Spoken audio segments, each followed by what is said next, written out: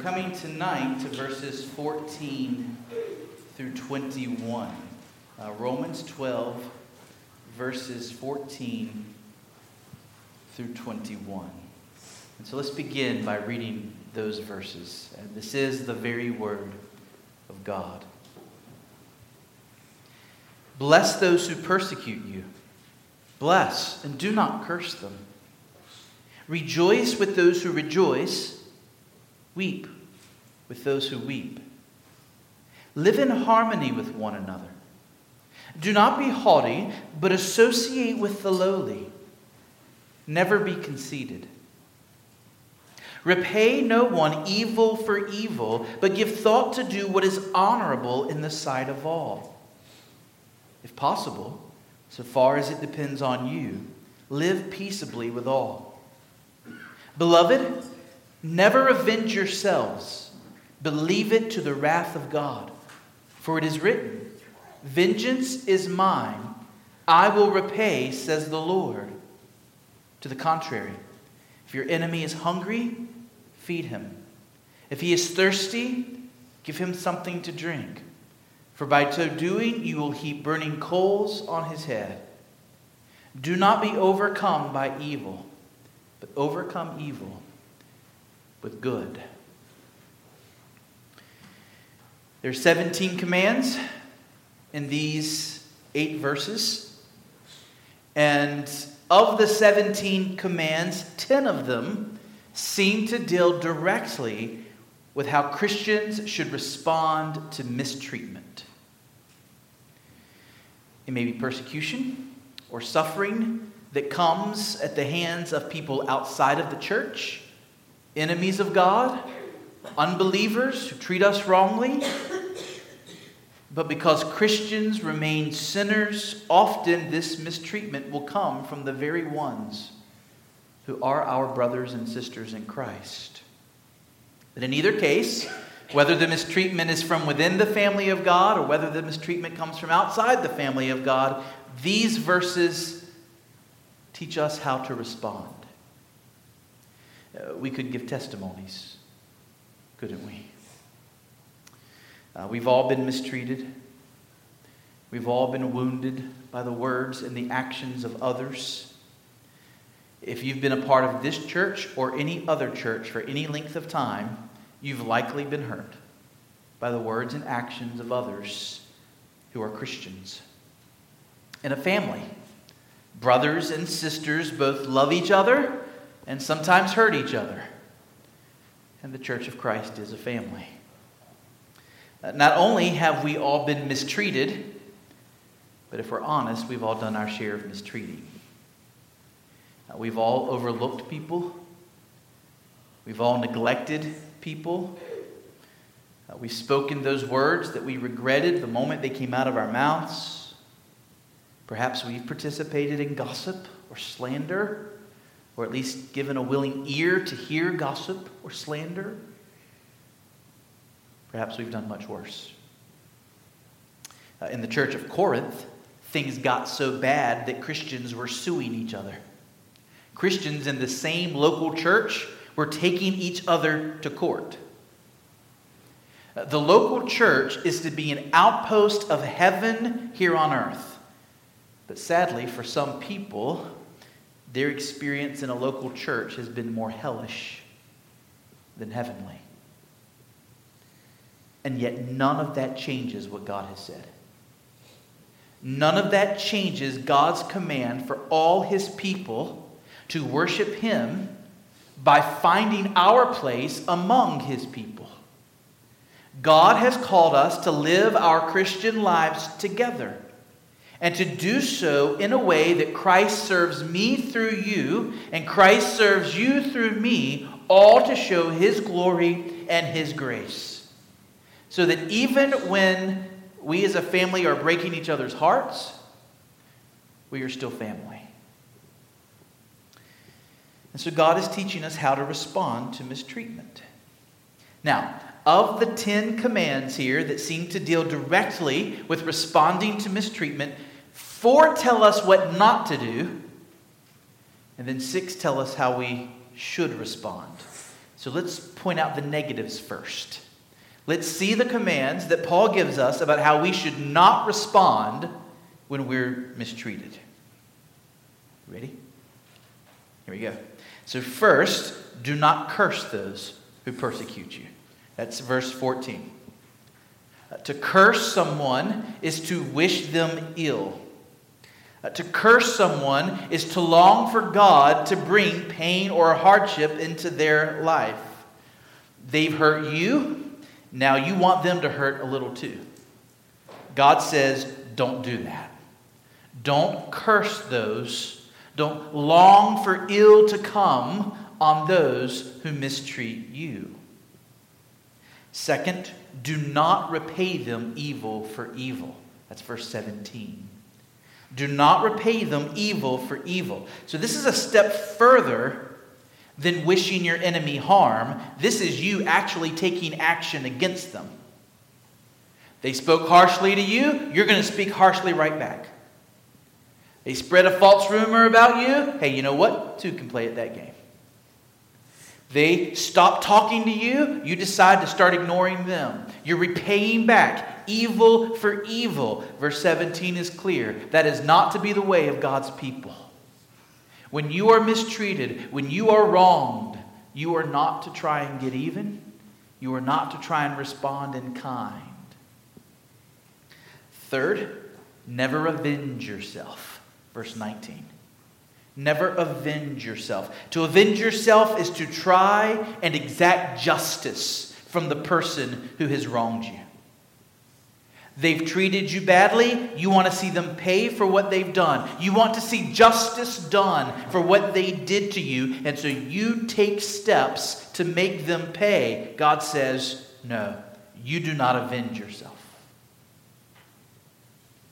And then fourth, do not be overcome by evil.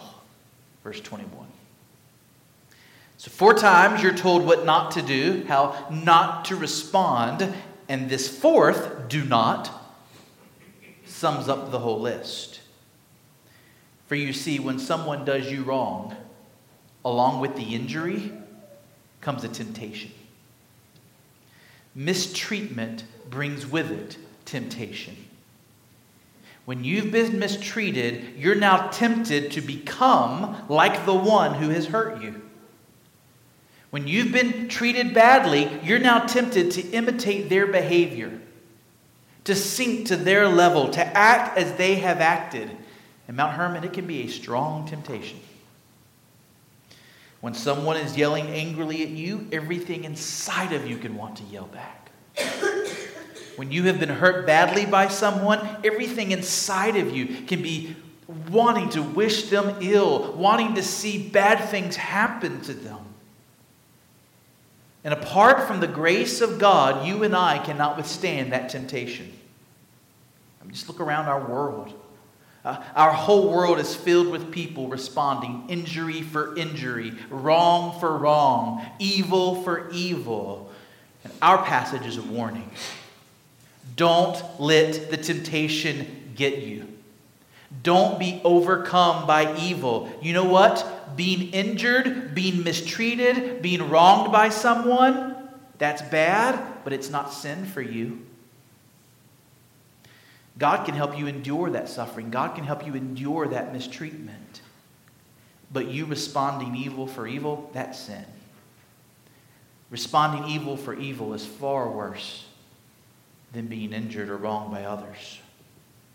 God will work through the wrongs that are done to you and turn them for your good. Remember that? You have a sovereign God. God will work through every harsh word said to you, every time somebody manipulates you, every time someone has deceived you, every time someone has taken advantage of you. God is going to work all of that for your good. Trust Him. Believe that He can help you endure the wrong. But do not be overcome by evil yourself. Do not sin. Do not respond in kind. Booker T. Washington said, "I will permit no man to narrow and degrade my soul by making me hate him." Okay, so that's what we're not to do. How should we respond when we are mistreated? Well, we have 6 commands that are positive commands that tell us what we should do. So look at these in your Bible as we mention each one. So first, beginning of verse 14, bless those who persecute you. This is the opposite of cursing them. To bless someone is to wish them well. To bless someone is to long for God to do them good. To bless someone is to ask for God to help them, to give them His favor, even to make them joyful in Him. And to emphasize this, Paul says it twice in verse 14. This person caused you harm. This person did you wrong. How do you respond? By asking God to bring joy to them and peace to them through Jesus Christ. Asking God to do them good. Christians are to be weird people. We respond in weird ways. Someone says, I hate you and want to do you harm. You say, I pray God will bless you and do you good. Second, we're told to give thought to do what is honorable in the sight of all. Verse 17, do you see that? Give thought to do what is honorable in the sight of all. So instead of repaying evil for evil, remember that you live as an ambassador of Jesus Christ.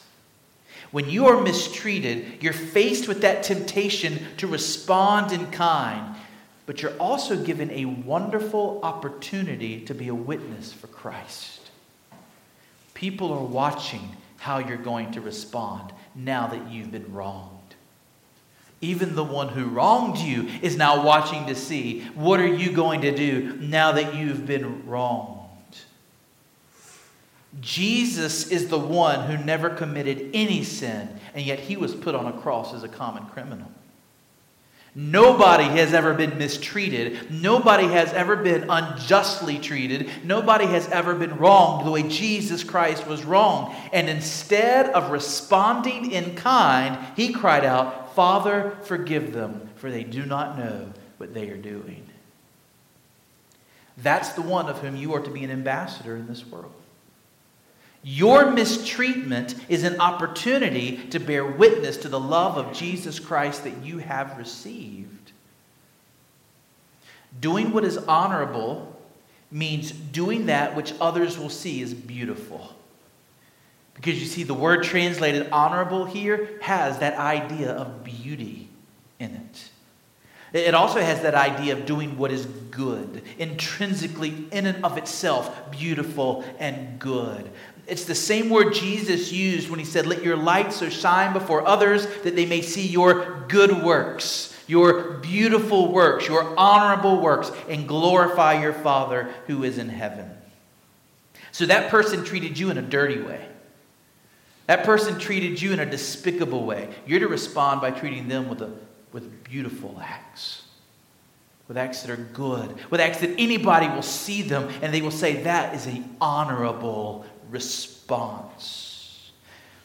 In other words, when somebody treats you badly, you're not just to wish them good. You're to actually do them good. You're now to be a blessing to them.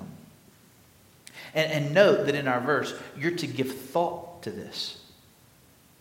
There's to be intentionality here. You're to think about, how can I bless this person who has wronged me? How can I do something for them that will be honorable and beautiful and good? And then, after thinking about this, then you're to act. What do we normally think about when somebody does us wrong? Oh, we stew over it. We replay the scene 10,000 times in our heads. Our verse says, you know what? You should think about it, but not what happened. Here's what you're to think about when you've been wrong. How can I turn around and bless this person? How can I turn around and do something good and beautiful for this one who has hurt me and harmed me? Number 3, we're taught to leave our mistreatment to the wrath of God. Look at verse 19. Verse 19. Instead of avenging yourself, instead of trying to exact justice and make the other person pay, we're to leave the vengeance to God. And here Paul gives us a motivation. He gives us a reason. why we should leave it to the wrath of God. Do you see the reason there in verse 19? For it is written, vengeance is mine, and I will repay, says the Lord. So Paul says this is a principle that if you get it, it will help you to love your enemy. This is a truth that if you understand it, it will help you to set the way you've been mistreated aside and to put it in God's hands and to leave the vengeance to Him. And he quotes Deuteronomy 32:25. Deuteronomy 32:25. Moses is about to die. And Moses prophesies before the people of Israel just before they're getting ready to cross over into the promised land. Honestly, Deuteronomy 32 is a tremendous chapter. It is full of glorious truth, telling ahead of time all of these things that are going to happen to the nation of Israel. One day we're going to spend months in Deuteronomy 32. I don't know when, but one day we're going to do it. But among the many truths of that prophecy is this one. Those who would do harm to the children of God will face the wrath of their Father. For ultimately, all sin is against God. Let me ask you a question. When someone mistreats you, when someone does you wrong, why is it wrong? Why is it wrong for somebody to hurt you? When remember, we deserve far worse. We are people who in and of ourselves, because of our sin, because of our guilt before a holy God, we deserve hell. So why is it wrong for us to be mistreated? Answer, because ultimately all sin is an act of rebellion against God. All sin is a transgression of God's law. When David had sinned greatly, committing both murder and adultery, he cried out to God and he said, against you and you only have I sinned and done this great evil in your sight. And we say to David, David, wait a minute, what about Uriah? You sinned against Uriah, you had him killed. And David, what about Bathsheba? You took her as your own when she was not yours to take. You sinned against Bathsheba. And David's not minimizing the harm he had done, but he's acknowledging what we all must acknowledge. Ultimately, every sin is Godward. Ultimately, every sin is violating the law of the lawgiver. God is the one who created us. God is the one who gave us our purpose for living. God is the one to whom we must answer. So when you try to avenge yourself for something that someone did wrong to you, you're putting yourself in the place of God. It was not your law that they broke. Sure, you were the victim in the situation. Sure, you were the one who were on the receiving side of their sin. Nevertheless, it was not your law they broke. It was God's law that they broke. And God is the judge. And before Him, all people will have to give an account. Frankly, if you or I were the judge, we would make a mess of things. We would not judge justly. We would be too soft when we should be firm. We would be too harsh when we should show mercy. But God is the perfect judge for every situation and for every crime and wrongdoing and sin ever committed. Even earlier in Deuteronomy 32, Moses said, I will proclaim the name of the Lord, ascribe greatness to our God, the rock. His way is perfect. All His ways are justice. A God of faithfulness and without iniquity, just and upright is He. God alone has the right to judge, and God alone is qualified to judge. And make no mistake about it, He will not let any sin slip by unpunished. Every sin is an attack on His glory. Every sin is an attack on who He is and His honor. And frankly, God's glory is too precious for Him to allow it to go demeaned. God will vindicate His great name. And thus, even when He decides to save sinners, even when He decides to bring them to Himself, He still deals with their sins. Every sin must be punished, either in hell or at the cross. The cross exists as a testimony to the fact that every sin must be punished. And so right now, as we sit here tonight, we know with sadness that there are people being abused and nobody else knows about it. As we sit here tonight, there are people turning a blind eye to wrongs in their midst. As we sit here tonight, there are perpetrators who are getting away scot-free with terrible things that they've done. And yet we need to make no mistake. On the last day, every single sin will be exposed. And every single act of abuse will be punished. Nothing has escaped the eye of God. He will make it right. You might be interested to know that the most famous sermon ever preached in the history of America, Jonathan Edwards' famous sermon, Sinners in the Hands of an Angry God, it was preached on the verse that Paul quotes here. Jonathan Edwards' text was Deuteronomy 32:35, but he particularly focused on the part that comes next, where God says, "In due time their foot shall slip." Meaning right now, those who are doing harm, those who are mistreating the people of God, those who are living in sin, they seem to be getting away with it. People who are doing wrong seem to be walking around just fine. It will not always be that way. In due time, their foot will slip. In due time, God's recompense will come. And Jonathan Edwards called out to his hearers and he said, "Are you ready for the day when your foot slips? Are you ready for the day when you will have to stand before God? It is God who this very moment is upholding you by His mercy. And should God decide that today is the very last day of your life, here's what's ahead of you: the vengeance of God. And if you have not fled to Jesus Christ for safety, and if you've not had your sins forgiven, the wrath of God is waiting for you. Indeed, the wrath of God is coming for you. Every sin is a spurning of God's name. Every sin is a spurning of God's beloved Son. Vengeance is God's. He will repay. Every sin arouses the righteous hatred of God. Edwards said, "The God that holds you over the pit of hell, much as one holds a spider or some loathsome insect over the fire, He abhors you and is dreadfully provoked. Yea, there is nothing else that is to be given as a reason why you do not this very moment drop down into hell. O sinner, consider the fearful danger you are in."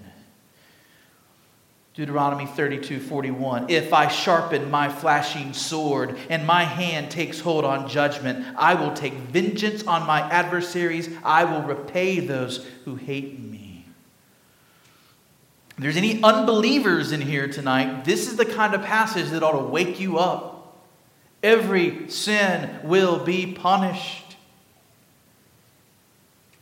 But for believers in this room, here's the reality we are being brought to consider. When you believe on Jesus, you become so united to Christ that every harm done to you is as if it was done to Christ Himself. We've pointed out often that when Saul had been going around persecuting Christians, Jesus appeared to him on the Damascus road and said, "Saul, Saul, why are you persecuting me?" Because to persecute Christians was to persecute Jesus. What was done to His people was done to Christ. So not only is every sin against God in a general sense, but every sin committed against you is committed against God in a more personal and unique sense, because you are God's child. If you harm my wife, if you harm my children, you've harmed me in an even greater sense, because we are of the body of Christ. When someone harms a Christian, they are seeking to attack Christ Himself. And Jesus spoke boldly about those who would harm His people. He referred to us as little ones, as His children. He said, "Whoever causes one of these little ones who believe in me to sin, it would be better for him to have a great millstone fastened around his neck and to be drowned in the depths of the sea." So a couple of years ago, our house experienced a series of break-ins. Over a period of about a year, our house was broken into 3 times. And we had stuff stolen each time. And we called the police. And we filed the report. And they would come and they would brush for fingerprints. It was all left in the hands of the police. They took their crime scene photos. But at the end of the day, there was very little they could do about it. Because there just wasn't enough evidence to identify the perpetrators. And so there was no justice done. It just was what it was. Dear Christian, when Paul tells you to leave your mistreatment to the wrath of God, it is not like leaving it in the hands of the police. It is not like saying, leave it to the hands of God and justice might be done. No. One way or another, for every wrong ever done to you, true justice will be done. Either in hell or at the cross, every sin will be met by the wrath of God. Every sin will be met by his wrath, and God's glory and his name will be vindicated. Here's what Paul is saying. God has taken up your cause so you don't have to. God has taken up the wrongs that have been done to you so you don't need to. Leave it in your hand. Leave it in his hands. Okay, 4th. We have here that if your enemy is hungry, give him something to eat. Do you see that? Verse 20. If your enemy is hungry, give him something to eat. So when you're obeying verse 19, when you're leaving your mistreatment to the wrath of God, you're now free to respond in a radically wonderful way. If your enemy is hungry, you feed him. And the 5th command, it's right after it, that's like it. If your enemy is thirsty, give him something to drink. Rather than responding in like kind to the one who has mistreated you, you are to respond in love. Leave justice to God. God will take care of justice. You worry about love. You worry about generosity and kindness. Why? Because this is how God has treated you. This is what God has done for you when you had mistreated his glory, when you had sinned against him, when you had rebelled against him. He responded with love. Now remember, sometimes the enemy in this passage, the one who has mistreated you, sometimes it's a brother or sister. They're only your enemy in the sense that they're the ones who did you wrong. They're not really your enemy. You're one body. You're individually members of one another. That's verses 4 and 5. So when your fellow believer treats you badly, respond with love. Respond with kindness. Jesus said that on the last day, whether or not we were ever truly his, will be shown in exactly this way. We will be judged by whether or not our faith showed itself in a willingness to love those that God brought into our lives. Matthew 25, verse 37, then the righteous will answer him, saying, Lord, when did we see you hungry and feed you, or thirsty and give you drink? When did we see you a stranger and welcome you, or naked and clothe you? When did we see you sick or in prison and visit you? And the king will answer them, truly I say to you, as you did it to one of the least of these my brothers, you did it to me. Now, what do we make of the second motivation that Paul gives us to respond in love to those who mistreat us? Our first motivation was respond in love because vengeance belongs to the Lord. He's going to take care of justice. But our second motivation is at the end of verse 20. For by doing so, you will heap burning coals on his head. Now that's graphic. It's quite a picture that's being painted there. Heap burning coals on his head. So what is that about? By giving food to my hungry enemy, by giving water when the person who wronged me is thirsty, I'm going to heap burning coals on his head. How does that fit with the call to love my enemy? What is this about? Well, when someone mistreats you, when someone does you wrong, and then you respond in love, you respond in kindness, there will be one of two outcomes. One, and this is the one we should pray for, that person will repent. That person will see how you are responding to them in kindness. And they will hate the fact that they ever did you wrong. And they will turn from their sin. They may even come and apologize and say, thank you for loving me when I was being unloving to you. Thank you for being willing to overlook what I did to you. We should pray for repentance. If they're a true believer, then at the root of who they are, there should always be a spirit of true repentance. Either in this life or the next, that person will be reunited in perfect harmony to you as a brother or sister in Christ. And there will be real reconciliation and real peace and joy in that relationship forever. But there is that other possibility of what could happen. That even as you treat that person with as much kindness and love as you can, they simply refuse to repent. They may continue to mistreat you till the day you die. They may continue to treat you with ugliness, manipulating you, abusing you till the day you die. You may feed them when they are hungry. You may cut the grass for them when they're in the hospital for a few days, and yet they still spit every time they hear your name. Okay? That kind of thing happens. This is a person who has never come to know the grace of the Lord Jesus Christ. The kind of person who simply will not repent is, by very definition, the person who will suffer the wrath of God in hell. And here's the reality. If you treated that person with kindness and you fed them when they were hungry and you gave them drink when they were thirsty and they still didn't repent, they're going to have an even greater judgment in hell. Their punishment is going to be even worse because of the grace they experienced from you that they provoked and turned against.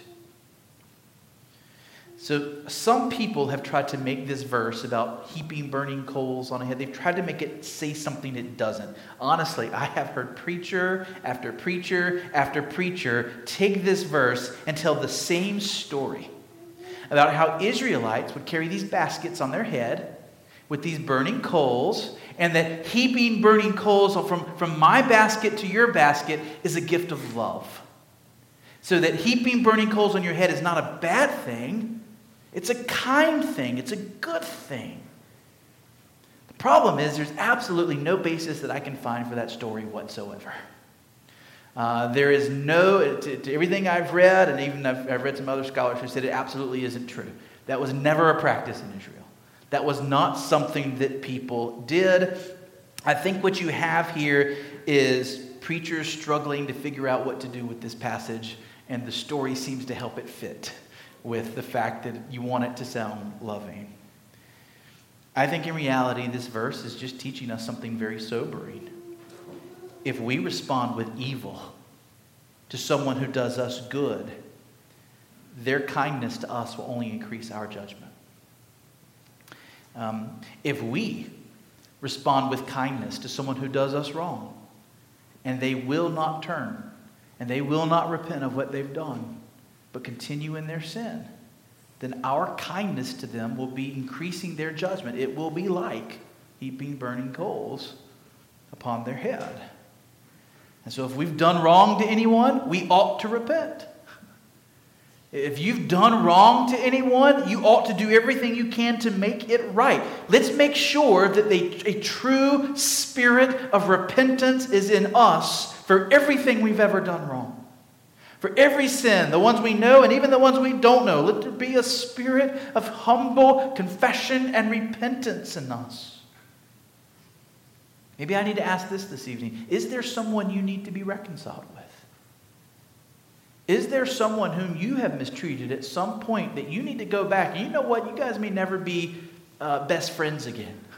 You may never have the relationship the way it was before that mistreatment was done. But that doesn't mean you shouldn't go back and say, you know what? I did you wrong and I am sorry. I am sorry for the way I treated you. Jesus said, if you're offering your gift at the altar and they remember that your brother has something against you, leave your gift there before the altar and go. First be reconciled to your brother, then come and offer your gift.